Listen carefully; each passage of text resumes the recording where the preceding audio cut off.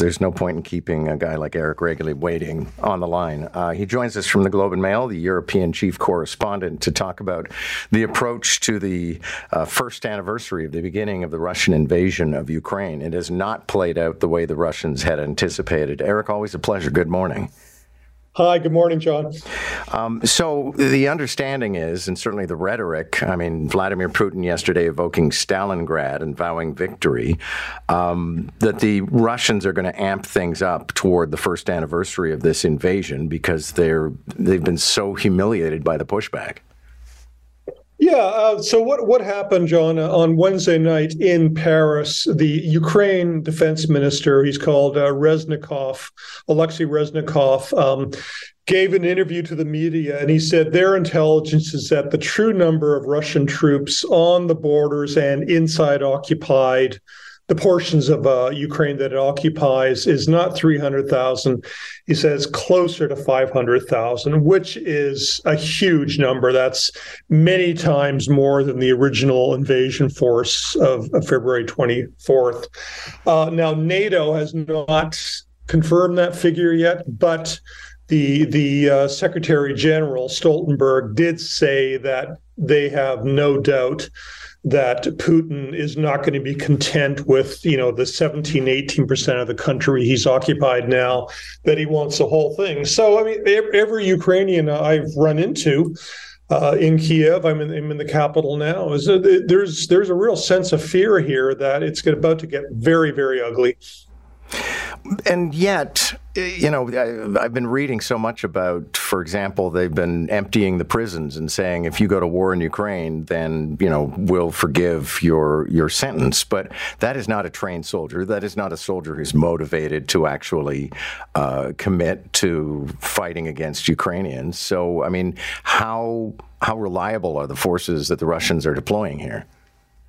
Well, it's a good question. I don't know. They may be running out of weapons, but don't forget that Russia has a huge industrial capability. And, unlike Ukraine's industrial capability, which is being smashed, Russia's is, largely intact. So they can ramp up production with the caveat that, some technologies, because of these sanctions, they can't get.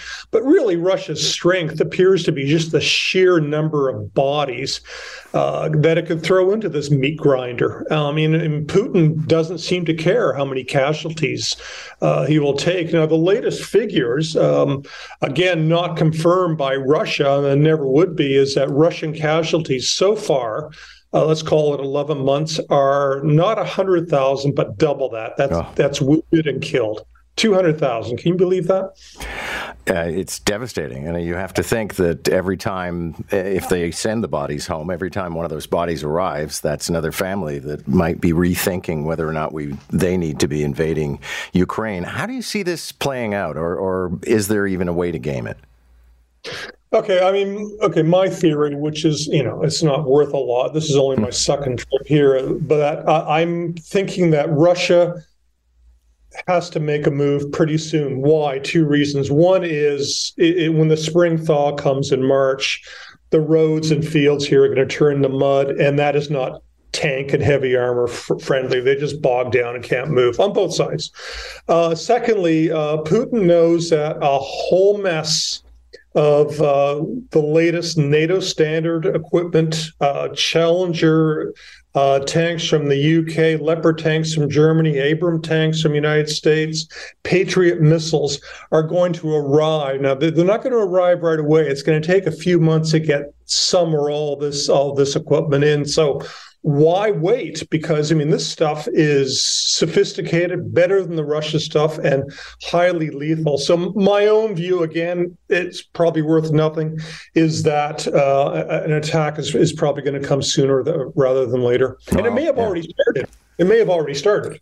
I always appreciate your insight and wisdom. Thank you, Eric. Okay, thank you.